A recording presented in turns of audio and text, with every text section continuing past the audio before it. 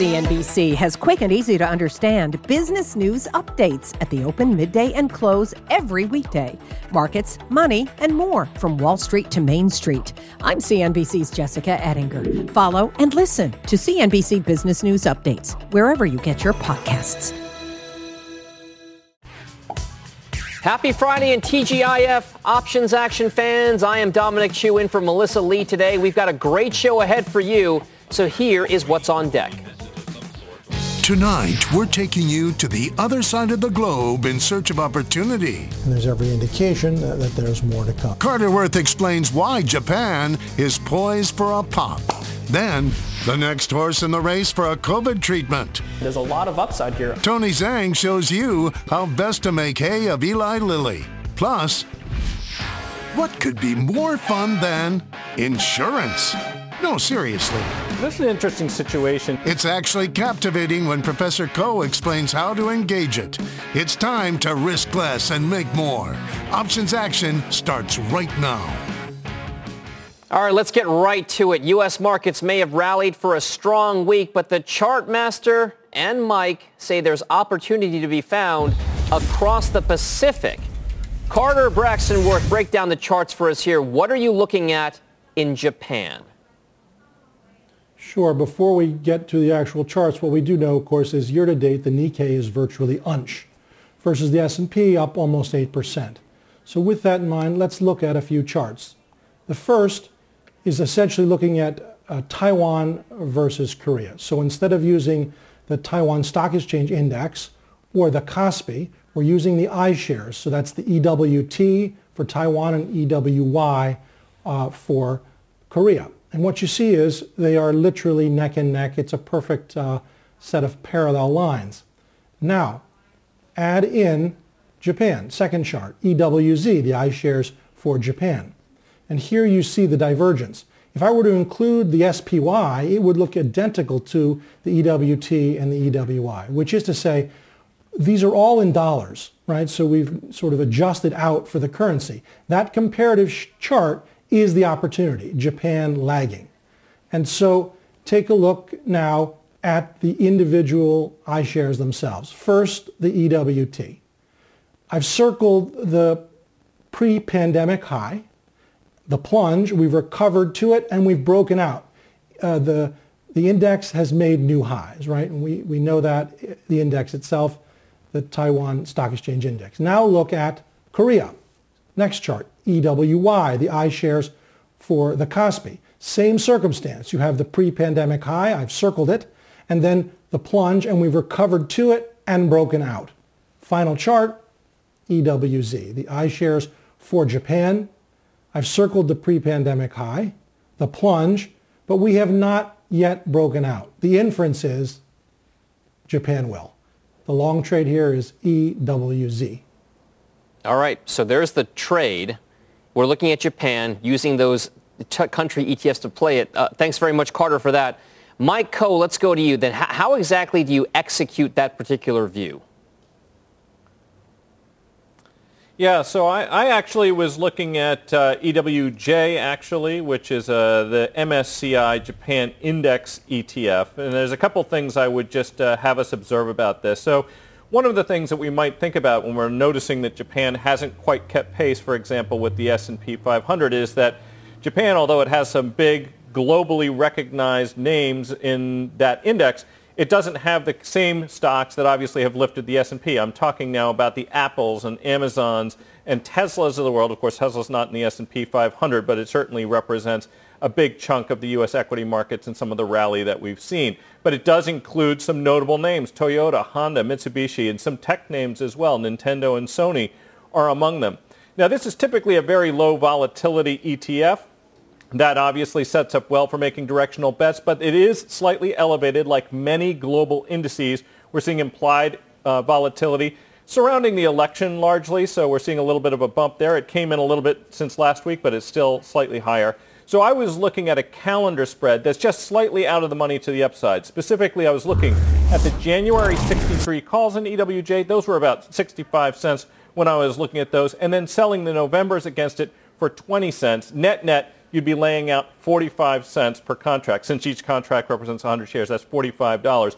But overall, you're going to be spending less than 1% of the current level of EWJ to make this bullish bet, which, by the way, will see its peak profits at the expiration of the earlier option if it goes to that strike price, which would represent an increase of about 5 to 6% between now and November expiration. And then, of course, thereafter, since you own the longer dated call, if there was a continued rally, you'd benefit from that too. All right, so let's talk a little bit more about this, Tony. I think, Tony, if you've got this situation where you want to be longer term, you've cheapened it up a little bit by selling some of those nearer dated calls. How exactly does this play out? Is this a trade you agree with to take that kind of a view? So Carter mentioned a few things, and Mike also said that this is a fairly slow and steady type ETF. If you look at the chart, that's exactly what you see is EWJ grinding its way higher. Carter also mentioned the fact that EWJ is lagging behind some of the other countries. And from my perspective, that really speaks to the economic indicators that we're currently looking out of Japan. They're slowly improving, but they're not particularly strong from my perspective. And also, the makeup of the ETF, as Mike said, is fairly dominant with tech names, consumer discretionary names. It does have very low exposure to sectors like energy and utilities. From my perspective, if you look at the chart, I do see some massive resistance at that 60.5 level. And the fact that it's lagging behind most of the other domestic equities, from my perspective, I think the upside here is fairly limited. So while I like Mike's structure here on the specific trade to have this slow grind higher, I think that I would simply adjust my strikes a little bit lower simply because my target prices aren't as high. I was looking at the 61 strike here. What I particularly like about Mike's trade here is that he's risking less than 1% of the ETF's value to take his bullish bet. But you can actually lower that strike price down to about the 61, give you a slightly higher probability of profit, but only risk just a little bit over 1%. So still taking on a smaller amount of risk, but for me, a little less upside that I see here for EWJ. So let's turn back to you, Carter, as we look at the charts. How exactly, time-wise, do we kind of expect this thesis to play out of yours? I mean, like you said, it could be a slow grind. What exactly would you be watching for signal-wise about whether this trade accelerates or decelerates? Right. First of all, thank you, Mike. 3 times I said EWZ. That's the Brazil ETF. We, of course, are talking about Japan, EWJ. But here is the thinking. One can see it as a laggard. It is, and therefore something's wrong, idiosyncratic, or it's a laggard and it's going to play catch-up. That's actually the kind of tape we're seeing. We're seeing bombed out value names in the U.S. catching a bid, GE, for instance, we just heard, regional banks. And so the thinking here is that it will be the latter, that it's a laggard that actually will play catch-up. It is at a difficult level, and a breakout, if and as it's able to do it, is the definition of momentum. We think you can get at least 6 to 8%, if not more. All right, Mike Khouw, we'll give you the last word here. As you top it off, what exactly do you think is the real of case here? Yeah, I mean, the case, if you're playing for the breakout, is that 6 to 8% move, which is the reason that I chose that strike. If you think it's just going to go sideways, I'm not necessarily sure that this is the place I would be playing. But, I mean, we're not risking a great deal of money to make that bet if it goes that way. And if it doesn't, risking less than 1%. So I think we're setting ourselves up with the right trade structure for Carter's thesis. All right, Japan, a key one to watch. EWJ, that ETF that everyone's kind of playing with right now. Thanks very much, guys. Let's move on here to a more specific part of the market. Domestically, investors getting a bit more bullish on big pharma in today's rally as the race for a coronavirus treatment heats up. And our own Tony Zhang says there's one name in this pharma group that could have some healthy gains ahead. Tony, lay it out for us. Which drug company are you looking at? I'm taking a look at Eli Lilly because antibody treatments predominantly has been taking most of a backseat to vaccine news, but with President Trump last week getting the Regeneron treatment, that's been pushed back into the spotlight. And both Regeneron and Eli Lilly both applied for the FDA for emergency use this week. So before investors jump into these types of names, I think it's important to understand what you're investing in. So both the Regeneron and Eli Lilly drugs, these are both monoclonal antibody drugs. So these are both only useful for COVID-19 patients that have seen less severe cases and specifically early on, similar to what President Trump was seeing when he received this treatment.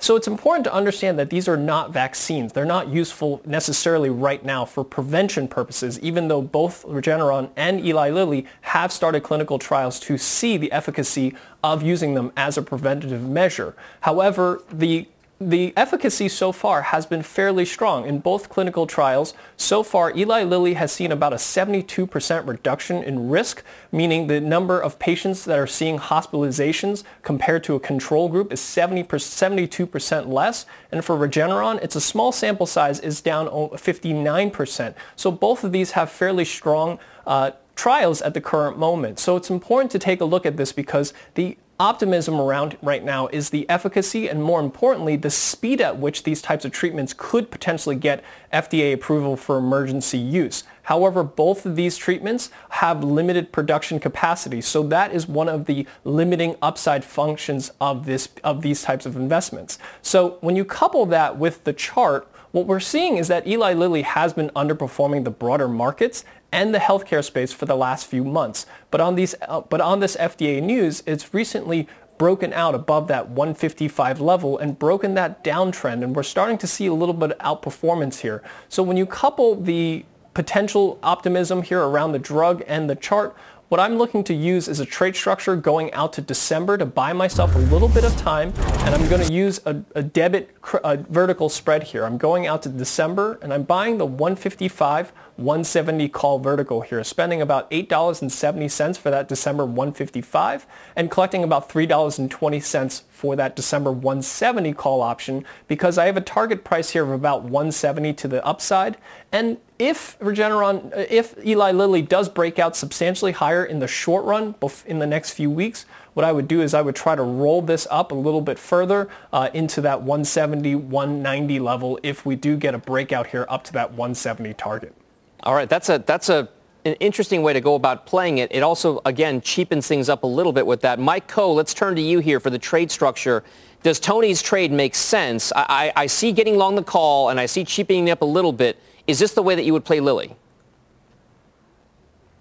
Yeah, I think something people ought to focus on when they're looking at this call spread is notice that the lower strike that Tony has chosen here is in the money by almost $2, actually. So when you think about the decay, and that's one of the things you want to think about when you use any kind of a debit option strategy going into any potential catalyst, is how much decay you're ultimately going to pay. In this case, you're spending $5.55 in premium, but the decay probably represents only about $3.65 or so of that. And so usually when we're trying to get payoffs of, call it 3-to-1 on vertical spreads, debit spreads, here it's not as critical because of the fact that it's already in the money. That improves its probability of profit as well. The other thing I like about it is he's given himself a little bit of time. It's often very difficult to play very short-dated catalysts. It's a little bit of a coin toss. But if your thesis is in alignment, this is a way that you can mitigate your downside risk because you're only spending $5.55 versus, well over $100 to buy the stock. So this is a way that you can make a bullish bet into a period of uncertainty, playing off some of the fundamental items that he's just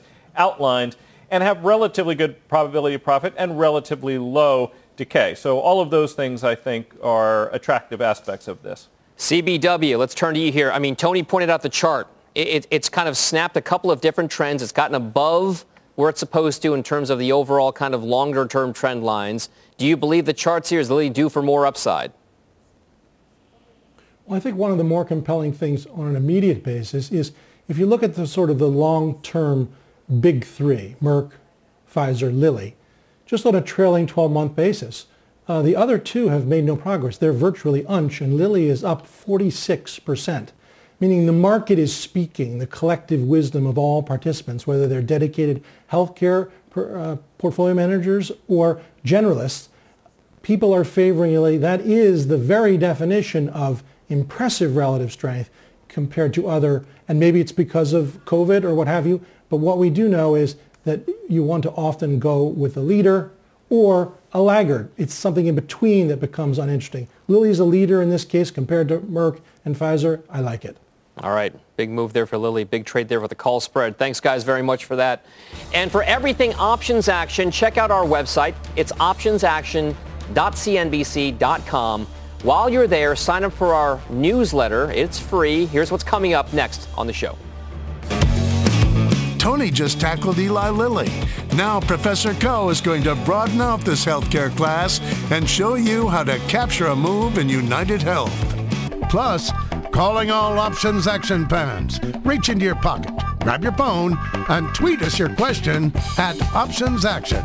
If it's nice, we'll answer it on air when Options Action returns.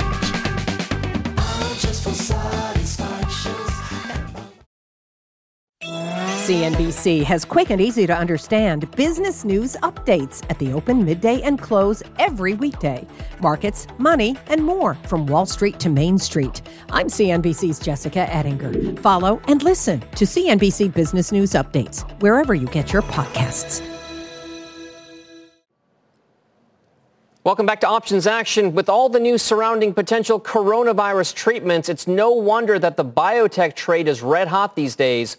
But that speculation isn't the only way to hit the healthcare side of the trade. So if you're looking for a way to find a dose of healthy returns to your portfolio and add that without making your wallet sick, Mike Coe is here to write you a prescription for some big gains. I'm feeling especially punny today, Mike. Yeah, we're talking about United Health. And United Health, of course, is not a pharmaceutical company or a biotech. We're talking about part of the managed care sector. This is a healthcare insurance, and they handle that side of the business. But it is a remarkably well-run business, I must say. And I'm going to just throw a quick shout-out to one of my former colleagues from a long time ago, Cheryl Skolnick, who was our healthcare analyst back in the days at CRT Capital, who was a huge fan of the stock back then and had been for a long time since, and got me pointed in this direction. I've loved this company. And one reason you might love it, of course, is if you take a look at the consistent earnings growth that they've managed to generate. The EPS growth has been just spectacular over a lengthy period of time. Of course, this year's a little bit extraordinary, and one of the reasons for that is that healthcare has just generally been disrupted. So a lot of the things that might have impacted their operating results, surgical procedures that got delayed, things like that, obviously, there's a little bit of idiosyncratic stuff just dealing with the pandemic. But that does not take away from how good an operator this company has been. Now, one of the things I think that's important to point out, although the valuation is actually quite cheap given its growth, is that there is something else that sits on the horizon, of course, for companies in this space, and that is the election. If we take a look at the implied volatility, they're going to be reporting earnings, unsurprisingly. We see higher implied volatility as a result of that. But we also see significantly elevated implied volatility due to the election. Now, of course, one of the reasons for that is that the insurance sector, the managed care space, is obviously one of the things that people think about when they wonder whether we're going to get a change in administration and sort of a switch in direction. So what I'm trying to do here is take advantage of that elevated volatility, buy some of the cheaper volatility I see longer term. I was looking at buying the January 340 strike calls. Those were about $15.50 when I was looking at those earlier today, and then selling the November 350 strike call, slightly higher strike, for $6. Net, we're going to be spending $9.50 per contract, $950 in total. Obviously, that's not the cheapest trade we've ever seen, but this is not a cheap stock at over $300. So this is a way you can take advantage of the fact that we have elevated volatility for earnings, elevated volatility for the election, and the January options, which you own, are going to capture two earnings and the election. All right, Tony, is this the way that you would play this particular scenario?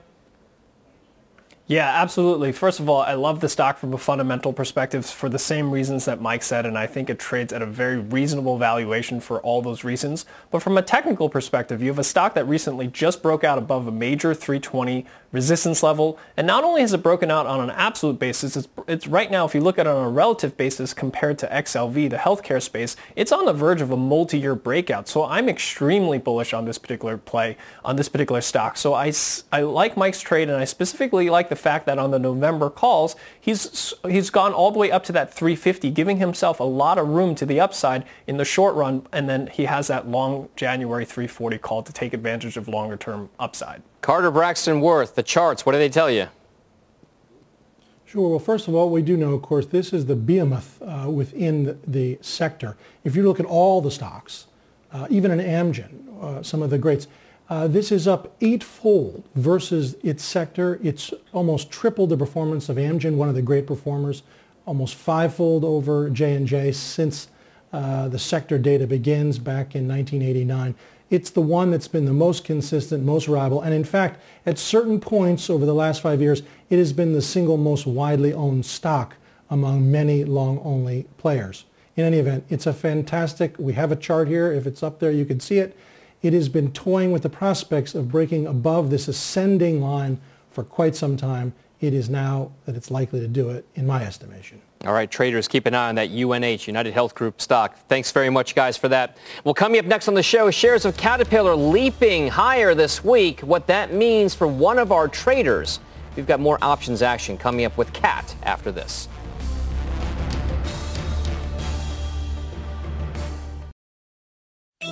CNBC has quick and easy to understand business news updates at the open, midday, and close every weekday. Markets, money, and more from Wall Street to Main Street. I'm CNBC's Jessica Ettinger. Follow and listen to CNBC Business News Updates wherever you get your podcasts. Welcome back to Options Action and a look back now at one of our own open trades. A few weeks back, Tony Zhang came down with a case for cat scratch fever.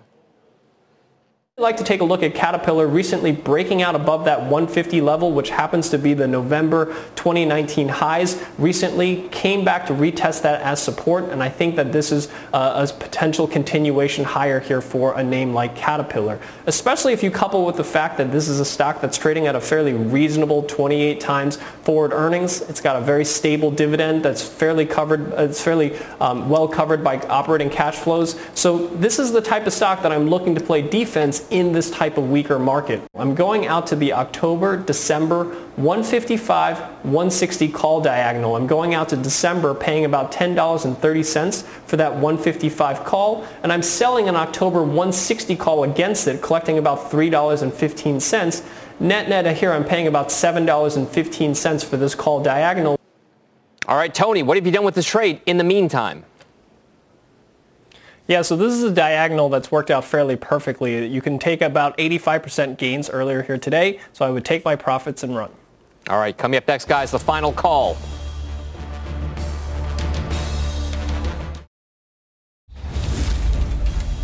Welcome back, folks. Time for the final call. Carter Braxton Worth, to you. Japan, get long. The Nikkei 500 actually is making all-time highs right now. EWJ, the vehicle. All right, Tony. Playing for FDA approval of Eli Lilly's drugs, buying a December call vertical. Mike Coe. UNH call diagonals into earnings. All right, Mad Money with Jim Cramer starts right now. CNBC has quick and easy to understand business news updates at the open, midday, and close every weekday. Markets, money, and more from Wall Street to Main Street. I'm CNBC's Jessica Ettinger. Follow and listen to CNBC Business News Updates wherever you get your podcasts.